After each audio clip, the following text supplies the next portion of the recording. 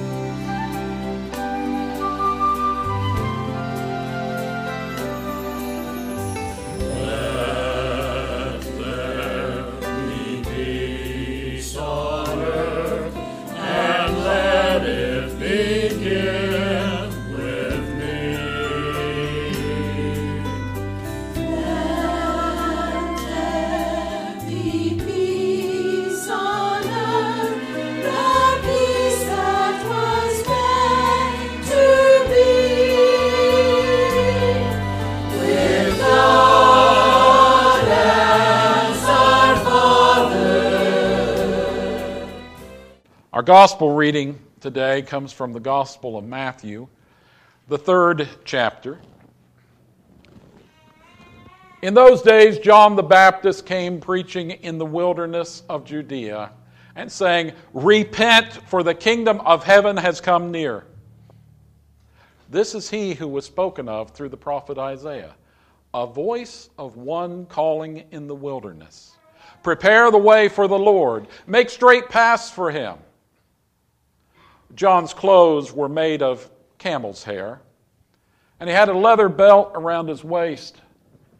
His food was locusts and wild honey.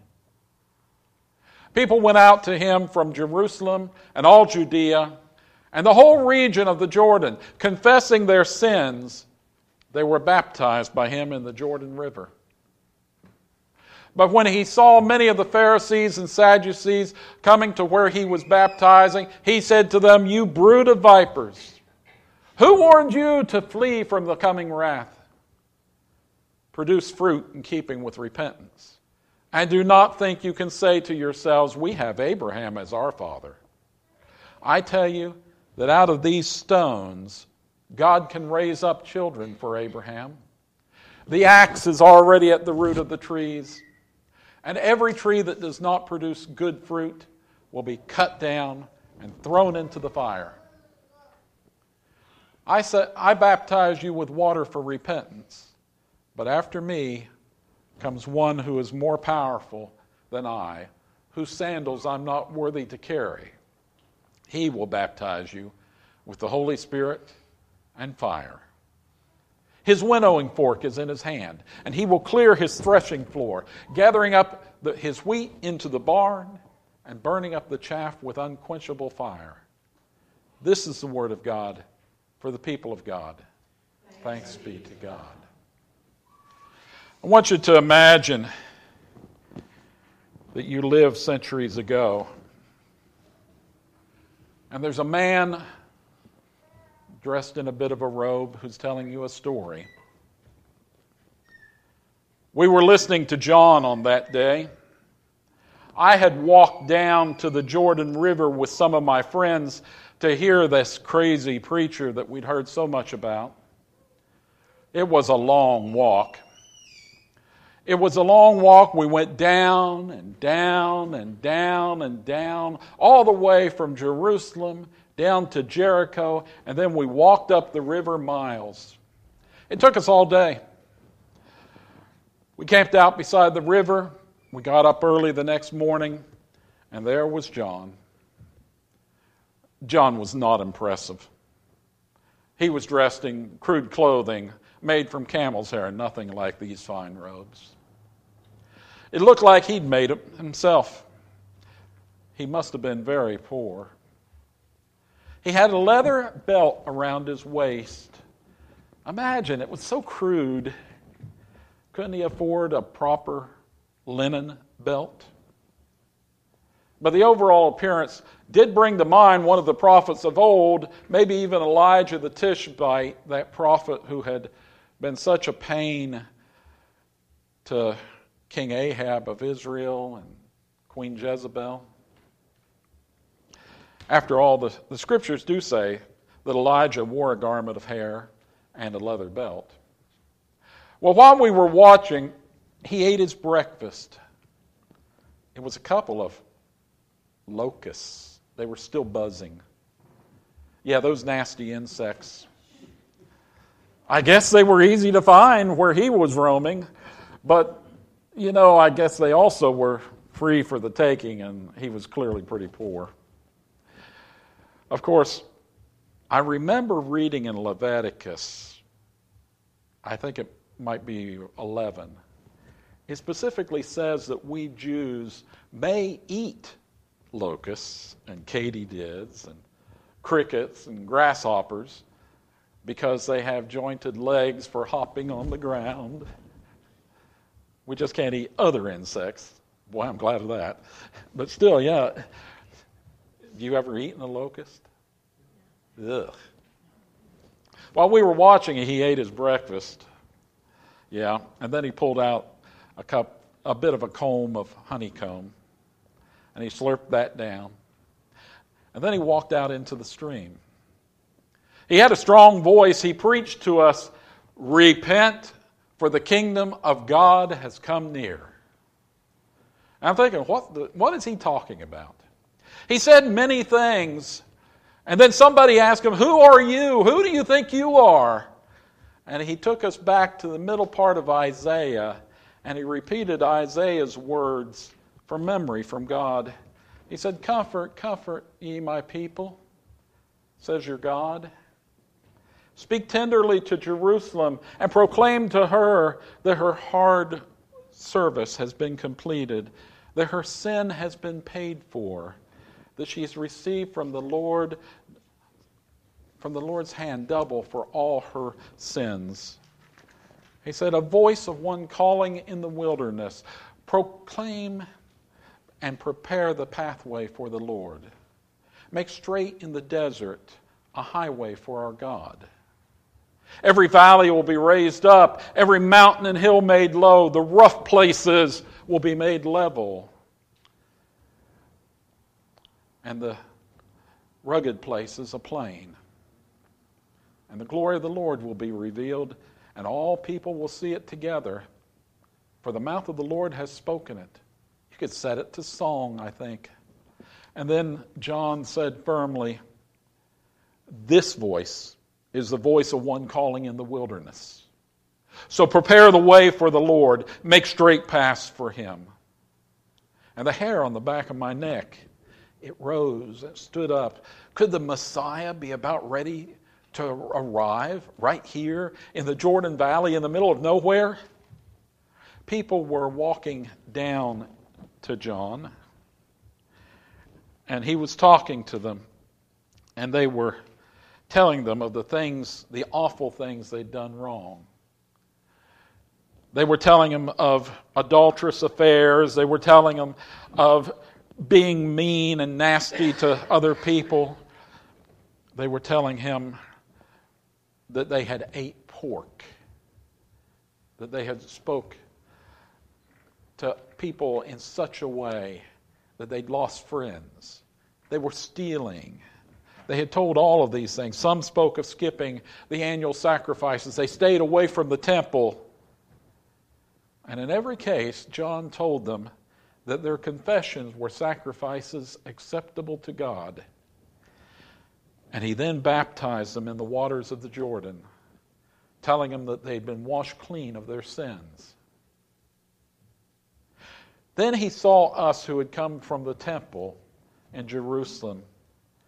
We were good people. You could tell we were well dressed. We were clean. We even wore little pieces of Scripture. We were Sadducees and Pharisees. More than anyone else, we kept the law.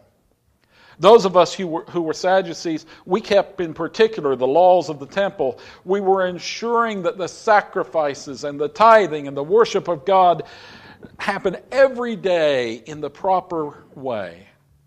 We were faithful at the temple. Always there. Whenever we had to be, whenever we were supposed to be, we were there, and many times when we weren't even supposed to be there. We kept ourselves apart from the crowd too, knowing that we were entrusted with the worship of God, and so we stayed away from the common crowd because we didn't want to accidentally become unclean and unfit for worship. And those of us who were Pharisees, we lived rightly according to the law. We studied the Scriptures daily. We did what Moses had written down. We were being careful not to eat anything that was unclean. We were faithful husbands. We taught our children the law. We even dressed according to the law with our robes and tassels. We wrote the law on parchment that we put at the entrances to our homes, even on papers we carried with us. We were strictly obedient to every command we knew. We even avoided anyone who was a sinner unless we might become unclean ourselves. But John turned to us. We who worshiped better than anyone else and lived our lives more holy than anyone else, who avoided the common people, John yelled at us, "You brood of vipers, who warned you to flee from the coming wrath?" What had we done wrong? We did good in the world. We told other people what they were doing wrong. We told others what they needed to do to be as good as we were. Surely we weren't sinning like these ugly people who were confessing their ugly sins to John and being washed by him in the river. But John was calling us sons of snakes, the spawn of the serpent, the children of poisonous vipers. He was shouting that we were going to receive the wrath of God. I couldn't think why. I did have to move at that point away from a woman who clearly wasn't working in a very reputable profession. She'd almost touched me in her red robes. I turned again, and I almost ran into a limping beggar in filthy robes who asked me for a single copper coin. We wouldn't allow him into the temple, for it was clear that he was sinning because he was limping. And he was unacceptable to God. His dirt almost got on me. It was as though I was surrounded by the unclean, and I was afraid their filth would stain me. But why was John so upset at us? But John continued to shout at us, the heirs of Abraham, chosen by God to keep his law from becoming defiled by poor people who were poor, obviously because they didn't follow the law, they didn't give their tithes, they didn't dress properly, they didn't stay clean. John told us to produce fruit in keeping with repentance. What was this fruit that John wanted? We were telling people how to act and behave. And then he said, don't think that you can say to yourselves, we have Abraham as our father. And he pointed to the stones and he said, out of these stones, God can raise up children to Abraham. And then he told us that the axe is already at the root of the trees, and every tree that doesn't produce good fruit will be cut down and thrown into the fire. And it reminded me of a couple of fig trees that I once owned. Year after year, they took up space. They were growing tall and straight. They were beautiful, but they took water and they took fertilizer, and they never bore any fruit that anyone could enjoy. Always taking and taking and taking from me, but never giving. And after a few years, I cut them down and I burned them that winter to stay warm.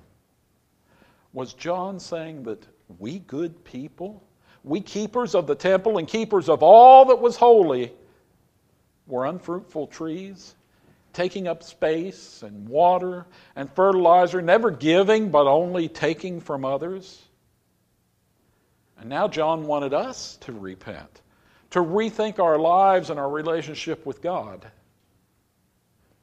And John's voice faded out as I thought about my life, what was important and what wasn't important. What was the fruit that John was talking about? All my life, I had thought about what God wanted. My parents had taught me that it was a duty to always attend the temple services unless I was deathly ill. My parents had taught me that more than anything, I must follow strictly the law that Moses had brought down from God. Not just the 10 Commandments, but every one of the 613 commandments of the law. And I had studied carefully, and I knew every word that Moses had written, every commandment, and I worked very hard to follow those commandments faithfully every day. But it occurred to me that I never before thought about the purposes of the law, the reason for the law, the fruit that was supposed to come from following the law. I had thought that the purpose of following the law was to remain on the good side of God, but what if there was another additional purpose, maybe a little deeper purpose? What if the purpose of following the law given to us by God through Moses was to help all the people of Israel live better together? What if helping each other was the real purpose of the law? What if that's what God wanted us to do? And my head spun. Maybe it was the heat, and maybe it was the sound of the flies buzzing around that beggar nearby. He was eating a bit of ham in his rags. And suddenly I realized that man begging was also a child of Abraham as much as I was. He was a son of Adam just as I was. He was created by God in the image of God just as I was, and he needed help. Not to be told what to do, for he had lived his entire life in a world where everyone knew the law. He needed help because he could not follow the law. He could not sacrifice in the temple because he didn't own an animal. He didn't have an animal to sacrifice. He couldn't dress properly because he could not afford the hundreds of silver pieces, each one worth a day's wages, that it would cost to buy these robes like I had. He had to eat pork because he couldn't afford beef or mutton. He couldn't tithe because if he tithed, that meant he would starve. He couldn't follow the law because he was too poor to follow the law. And much the same could be said of that woman dressed in red who had almost touched me. She didn't follow the law because she couldn't follow the law. But I could help him, and I could help her. So I reached into my bag of money, and I gave him not a copper coin, not even a silver coin that was a day's wages, but a gold coin that was worth a year's wages, and a handful of silver coins beside.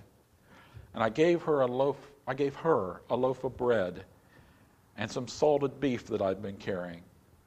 And I turned around, and there was John staring at me, smiling. He motioned for me to come down to him in the water. And he spoke gently to me as he said, I baptize you with water for repentance. And he dunked me under. And I came back up spluttering. And the crowd murmured something approving. And then he turned to the crowd and he said, once again, a lot louder, I baptize you with water for repentance. And then he said, but after me is coming one who's more powerful than I am. I'm not even worthy to carry his sandals, he said. He will baptize you with the Holy Spirit and fire. His winnowing fork is in his hand, and he'll clear his threshing floor, gathering his wheat into the barn and burning up the chaff with unquenchable fire. And he looked at everybody and said, are you wheat or are you chaff? And once again, the hairs on the back of my neck rose as I shivered as the water and the wind cooled me down. For John was saying that the Messiah was coming. And then a peace came upon me, for I knew that I now was right with God and I would be right with the Messiah. And that day, I chose to stay at the river and follow John. It was only a couple of weeks before another man came down to the river to be baptized, John's cousin, but that's a story for another day. You know, looking back over the centuries, we rarely appreciate the real difference that John the Baptist made in the world. We see him just as the precursor to Jesus, but at the time he was far better known than his cousin Jesus of Nazareth.